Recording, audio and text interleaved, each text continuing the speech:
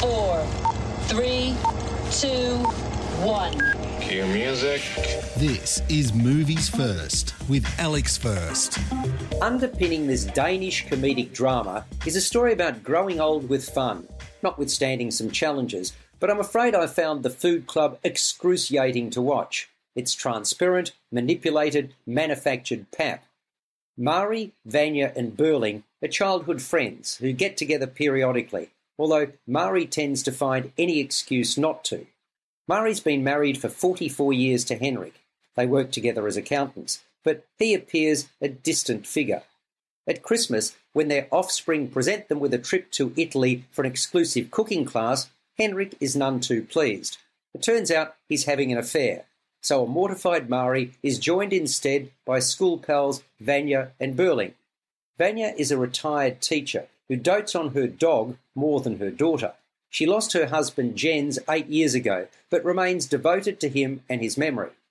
Berling is more of a free spirit, an auctioneer who fell pregnant to a married man and then was afraid of being a bad mother, so she sent her daughter off to boarding school. Also on the cooking course at a beautiful Italian villa in Apulia is a couple reaching middle age, Morten and Mette, who have a 10-year plan to visit all the world's cuisines. They're into health and fitness and remaining youthful, but she's about to confront an inconvenient truth. And finally there's Jacob, a landscape gardener with 2 teenage boys who loves Italy and Italian food.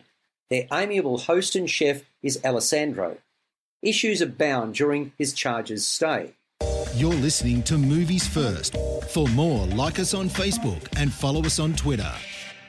I hardly think The Food Club could be any more predictable than it turned out to be. The director has brought a heavy hand to the screenplay. The film has no self-belief, and therefore I too struggled throughout to believe it was anything more than actors acting, and not very convincingly at that. I didn't buy the relationship Jacob has with Vanya, not because he's considerably younger, rather it simply didn't ring true. Nor did I buy Mari's attempted muscling in on the couple. Very little happens for the first hour, and then a series of dramatic moments are introduced to try to keep us interested. Most are quickly dispensed with. There's some nice scenery and mouth-watering food shots, but little more of merit here.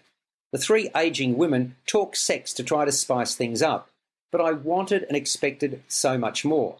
If obvious is what you're looking for, then The Food Club may be worth a look. Think a poor cousin to Book Club. Otherwise, give it a miss. It's mighty hard work. The Food Club scores a 2 out of 10.